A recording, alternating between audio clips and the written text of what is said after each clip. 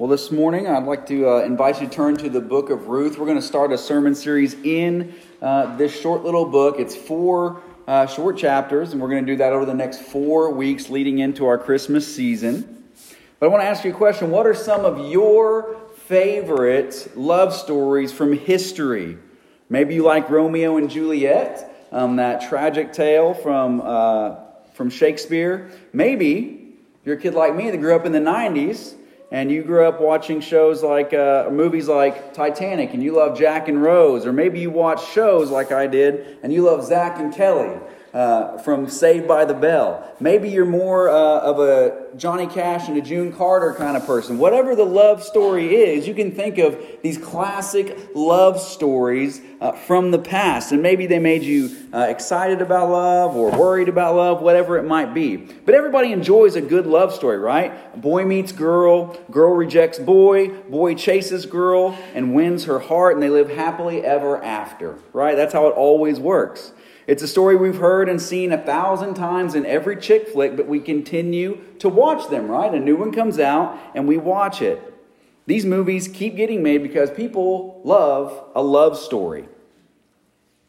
There have even been some love stories in history that have changed history. We can think of a love story like Cleopatra and Mark Antony. Cleopatra was the leader of Egypt at the time. Mark Antony was one of the Caesars in Rome at the time, and they fell in love. And Mark Antony wanted that child to be the leader of Rome, and you can imagine what the other leader of Rome thought of that. So that split history and led to some downfall of some nations and some downfalls of some people. Maybe even love stories in your life that you can think of that changed your history. Think of your mom and dad or your grandma and grandpa. Had these relationships not happened, you wouldn't have happened, right? A lot can change because of a relationship. Your personal life can be changed, and history can be changed through one love story. So for the next 4 weeks, we're going to look at a love story that not only changed history, but also has an impact on your life here 3,500 years later, as we sit here today in Commerce, America. This is a story that has historical impact and personal impact for all of us. And this is going to teach us a lot about the Bible. I think this is an important thing for us to look at, the book of Ruth, because, like I mentioned, in some sense, it's an obscure book of the Bible. Probably none of you, a lot of you probably haven't read the book of Ruth, or if you have, you haven't read it recently. But it's a bit of an obscure book in the Bible. It's the 8th book in the Old Testament. So let's be honest, a lot of times when we start our Bible reading plans in January, we don't really make it through Genesis, Exodus, and Leviticus, right? And it's 8 books down the road. So it's a book that we don't always get to in our Bible readings. It's a small book in the Old Testament. It's kind of a hard book as well. It's a story, so we read it and we think, what does this really have to do with me, and how does this apply to my life? But I think this book's going to teach us a few important things. First, it's going to teach us the importance of women in the Bible. In this book is one of 2 books in the Bible that are named after a woman. This is Ruth. What's the other book in the Bible named after a woman? Esther, that's right.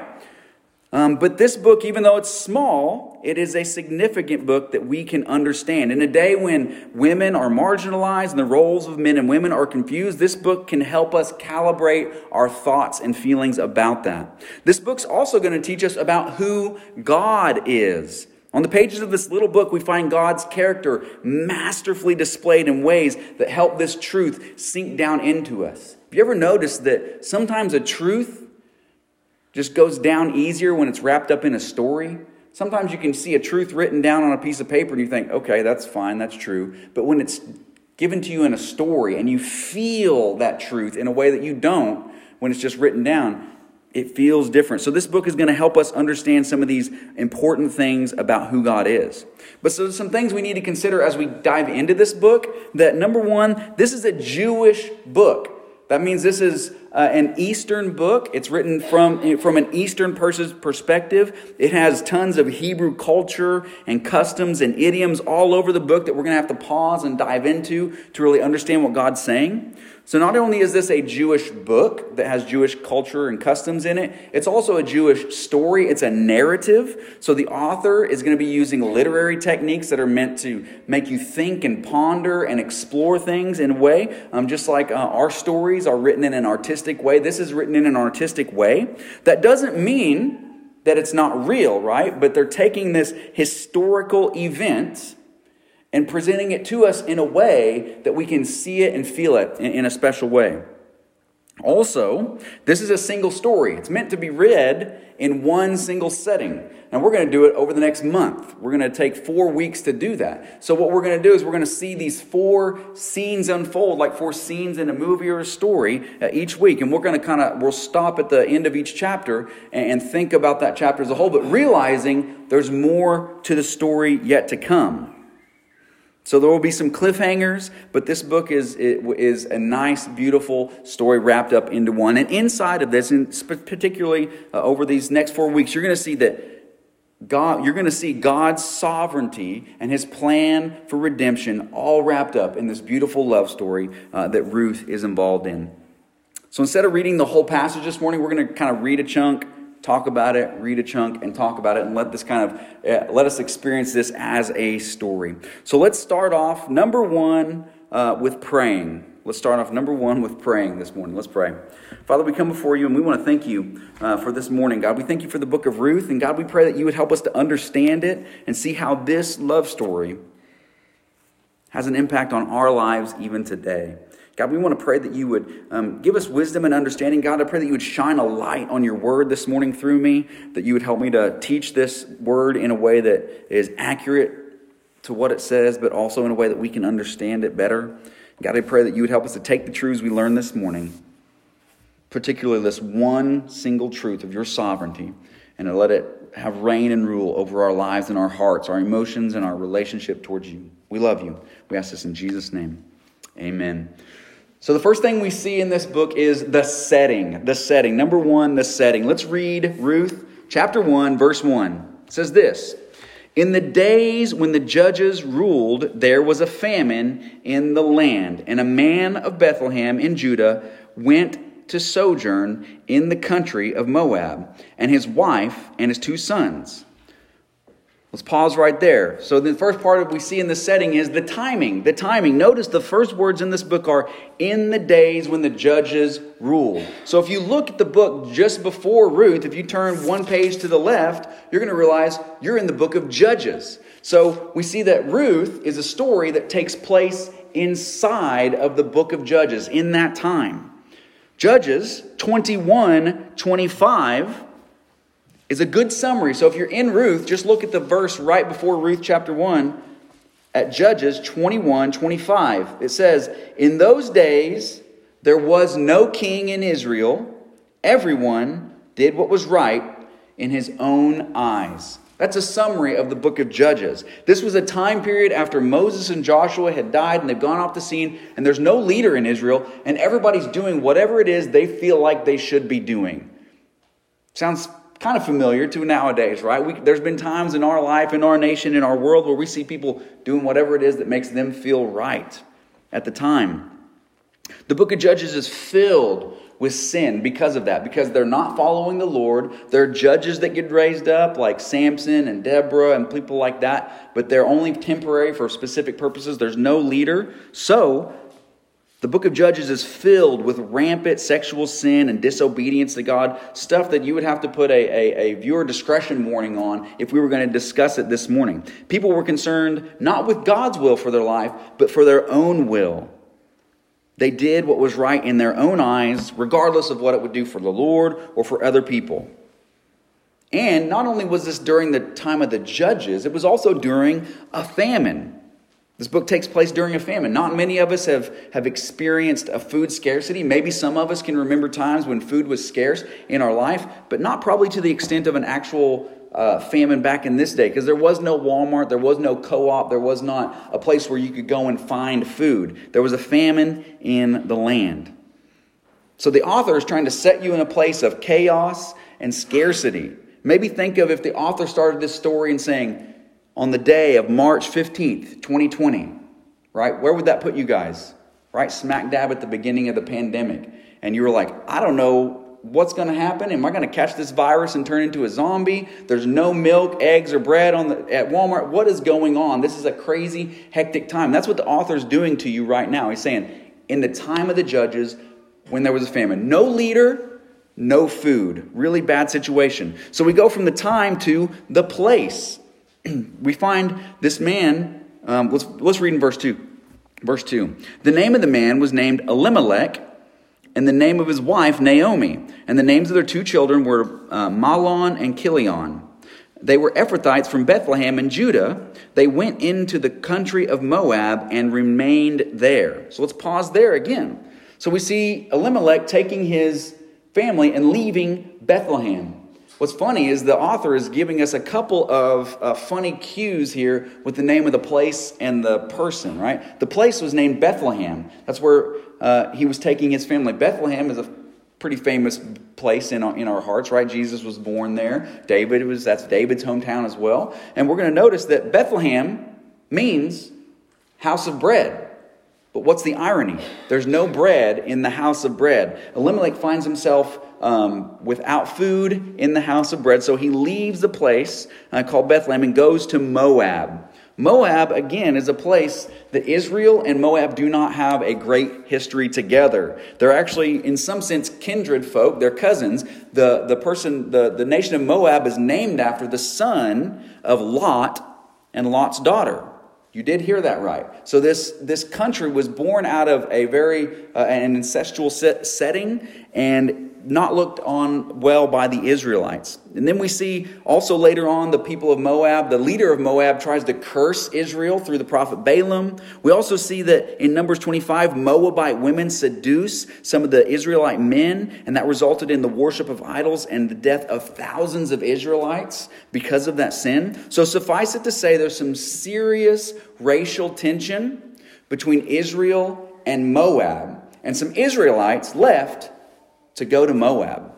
They left the place where God put them and said, I'm going to go to this foreign nation that has a bad history with us. That's the place that we find our story. Also, we find the people. Elimelech, his name means God is king.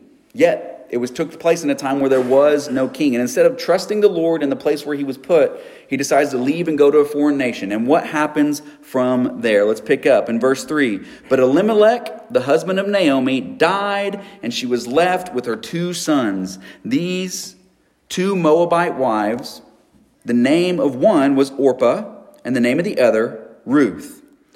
They lived there about 10 years, and both Mahlon and Chilion died. So the woman, referring to Naomi, was left without her two sons and her husband.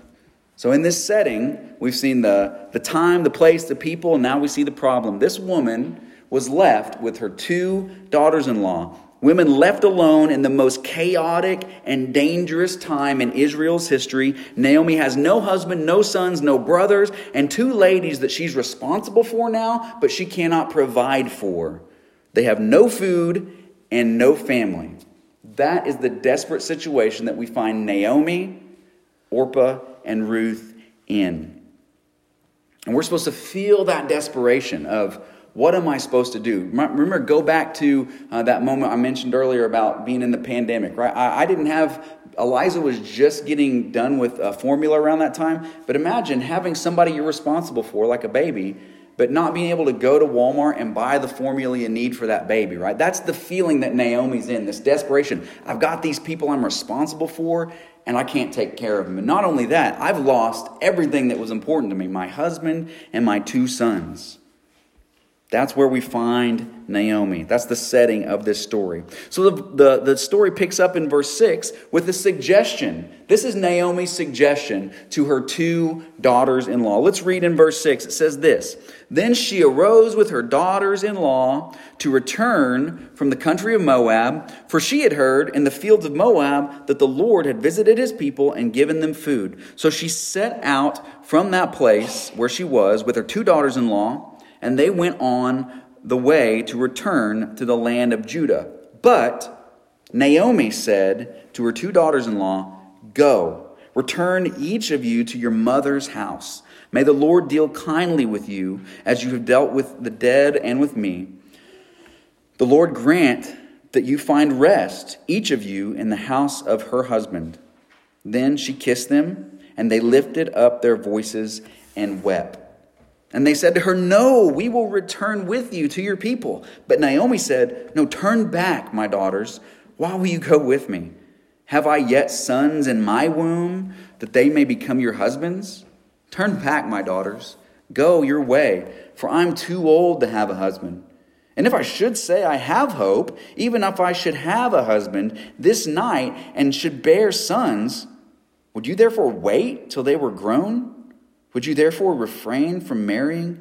No, my daughters, for it is exceedingly bitter for me and for your sake, exceedingly bitter for me for your sake, that the hand of the Lord has gone out against me."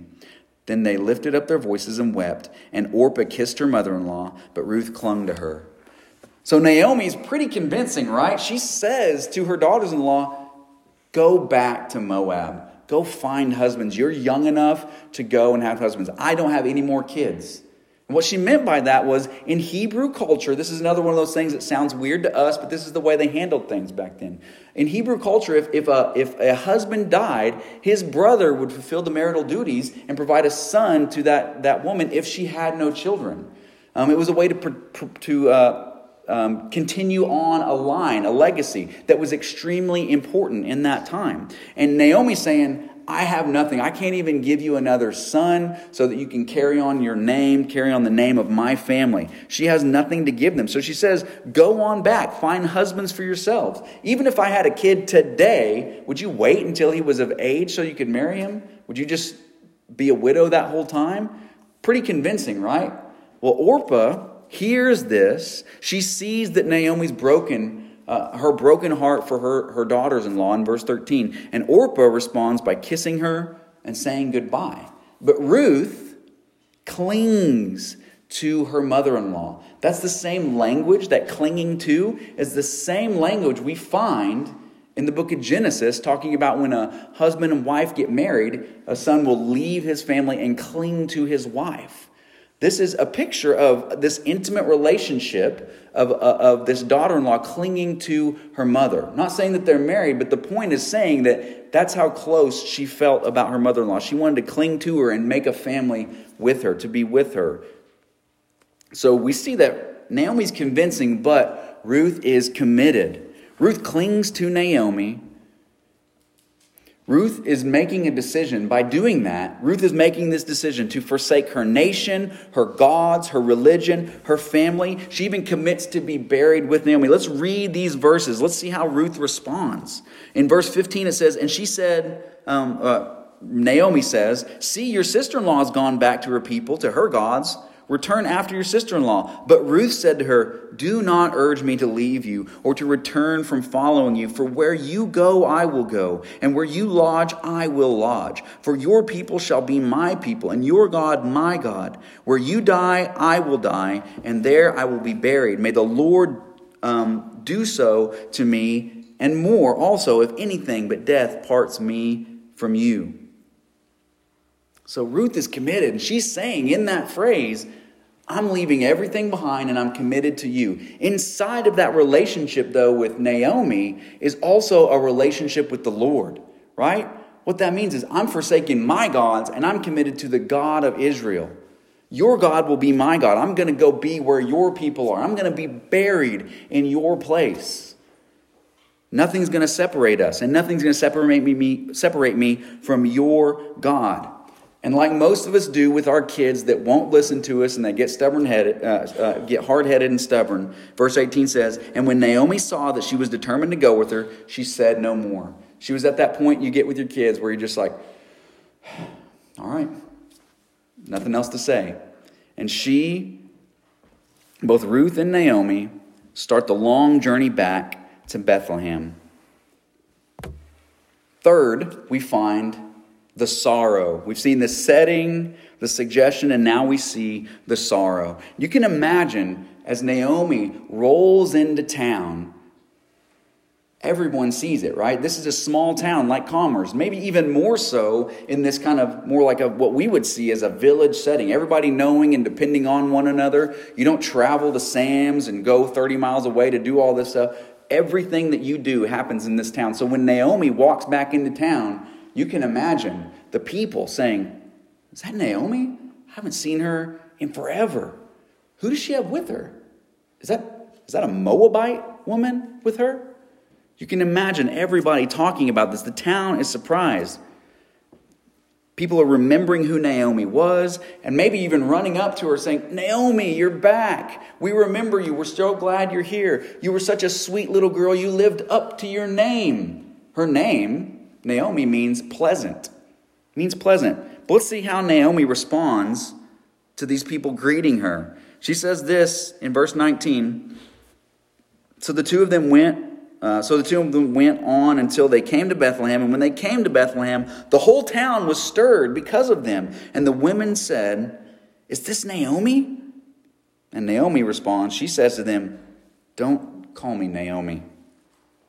Call me Mara, for the Almighty has dealt bitterly with me. So this is a key. When you're reading your Bible and you see by somebody's name, you see a little footnote, a little number 1 or a little number 2, go down to the bottom. You'll see it says Naomi means pleasant, but Mara means bitter. Naomi has lost her identity. She probably lived up to that name of pleasant. She was probably an amazing wife, an amazing mom, an amazing Israelite. She was probably this pleasant person. But she says, do not call me pleasant. Call me bitter, because God has dealt bitterly with me. She has lost her identity. She has lost her family. The most important parts of her life stripped away. Her husband, her sons, everything taken away from her. And she says God had dealt bitterly with her. And she says that his hand was against her. So she lost her identity and her family. And we get to this point and we think, has she also lost her faith? Has she lost her faith? I don't think that she has. I don't think that she has. She's actually recognizing the situation that's at hand. And she doesn't pretend like God is nowhere to be found in this. She's not saying, man, God tried to help me, but he couldn't. God wants better for me. None of these trite little things that we might say in difficult times. She acknowledged and says, God's hand was against me. So she recognizes that God had a hand in her situation, but she never blames the Lord for evil or for wrong. She's like a female Job, isn't she? Remember what happened to Job? He lost everything. His family, his body, his children, all of these things he lost. And at the end he says, the Lord gave to me and the Lord took away. Should we only accept good from God and not accept trouble from him? That's Naomi's heart, I believe, in this. She's recognizing God has a hand in my situation. God has a hand in my situation. So instead of losing her hope, I think we find a small seedling of hope in her still, even though she's in sorrow. And she says about God, she calls him two different names in this. She calls him two different names in this section. She says, I paused, didn't I? Let's read that verse 20. This is her response. She said to them, do not call me Naomi, but call me Mara, for the Almighty has dealt bitter with me. 21, I went away full, and the Lord has brought me back empty. Why call me Naomi when the Lord has testified against me, and the Almighty has brought calamity upon me? She uses two different names for God there. She uses the Almighty, and she uses Yahweh. Almighty would be El Shaddai. Maybe you've heard that song from a ways ago, El Shaddai. That's the Almighty. That's this powerful, great picture of God, El Shaddai. But she also refers to God as his covenant name, Yahweh, the name he reveals himself to the people of Israel. I am who I am, his relational name. So we find Ruth wrestling with this idea of God, his greatness and his goodness. We find ourselves in that same place that we find Naomi, right? How can a great God let something like this happen to me if he's so powerful? If God is so good, why would he allow something to happen like this to me? She's wrestling with these things like all of us do. If you're in this room and you're breathing, you have probably felt this struggle before as well. Why is this happening to me? Is God not great? Did he want to protect me but couldn't? Is God not good? Didn't he know this would hurt and be painful for me? And we find ourselves sitting in the same place that Naomi sat, struggling and wrestling with this idea of how God interacts in the world. And for Naomi, this is the end of her story, right? Naomi doesn't get to know that there's chapters 2, 3, and 4. For Naomi, in this moment, that's where she is left. She's left sitting there, bitter. That's the end of her story. But we, praise God, we get to see the whole story. We get to know that there's a chapter 2, a chapter 3, and a chapter 4 coming. And as we get to the end of Naomi's this passage here, she's left sitting in the ashes, but we know later on that she's not going to be sitting in the ashes. She's going to be clothed with beauty later on, but she doesn't get that. So what can we learn from Naomi here? Here's some things that you need to remember when you are in your sorrow. What to do when you're in sorrow. Number one, know that God is sovereign over your sorrow. Know that God's sovereign over your sorrow. Like Naomi, realize that God is not unaware of your situation. Nothing takes him by surprise. Nothing was unplanned by him. Nothing catches him off guard. It's not like he wanted something better for you but was unable to provide it. She recognizes God is sovereign over my sorrow. But also I want you to see Ruth's bitterness in that situation has also blinded her. So know that bitterness can blind you as well to the good things in your life. What is bitter, right? What does bitter mean? It means that it's like you just cannot taste the sweetness or the savoriness in the thing, right? Think about a lime or a lemon. Those things are full of sugar, but when you taste one, you don't think that's sweet. You think that's a bitter, sour taste. It masks all the sugar inside of it because of that bitterness. Bitterness in our life can do that as well. It can blind us to the good things that are happening all around us. Think about what Naomi missed in the midst of all that. God broke the famine in Bethlehem. There was a famine that humans could not reverse, and God reversed it. He broke the famine in Bethlehem. And he brought that news of that famine being broke to Naomi's ears when she was in foreign Moab. Somehow she hears about the goodness of God all the way there.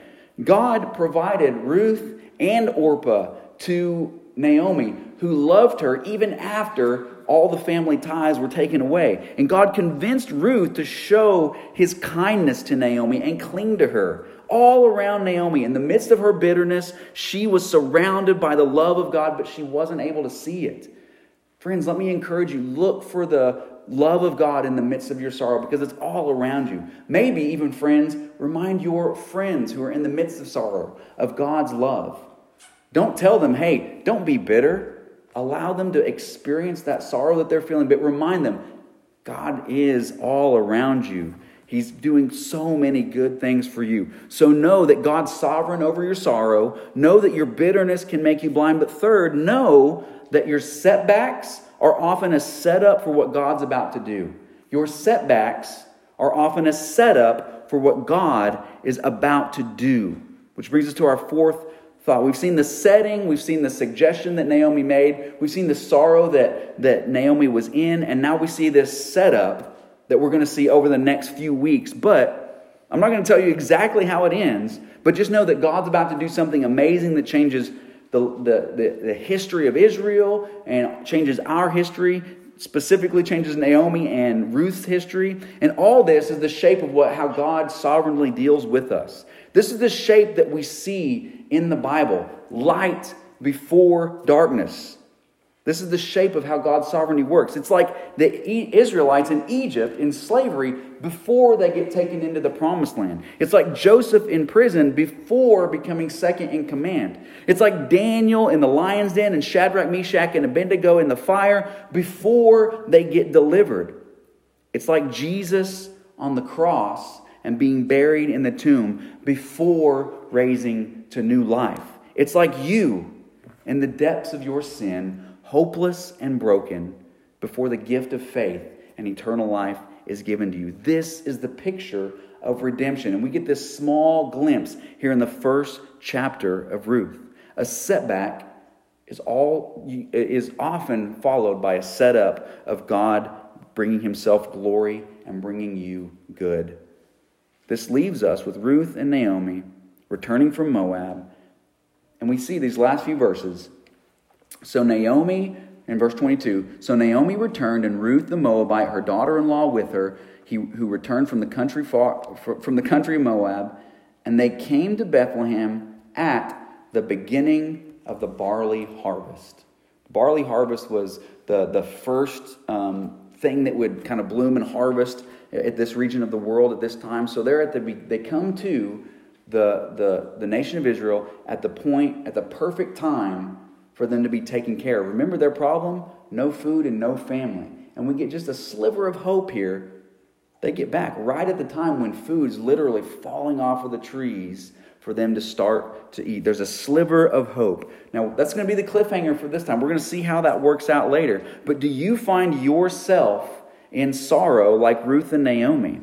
Maybe this is the setup in your life before God is about to do something great in your life, because we've seen in this picture, He is sovereign over our suffering and is even always at work in our sorrow to bring about His good or His glory and our good in our life. Let's pray.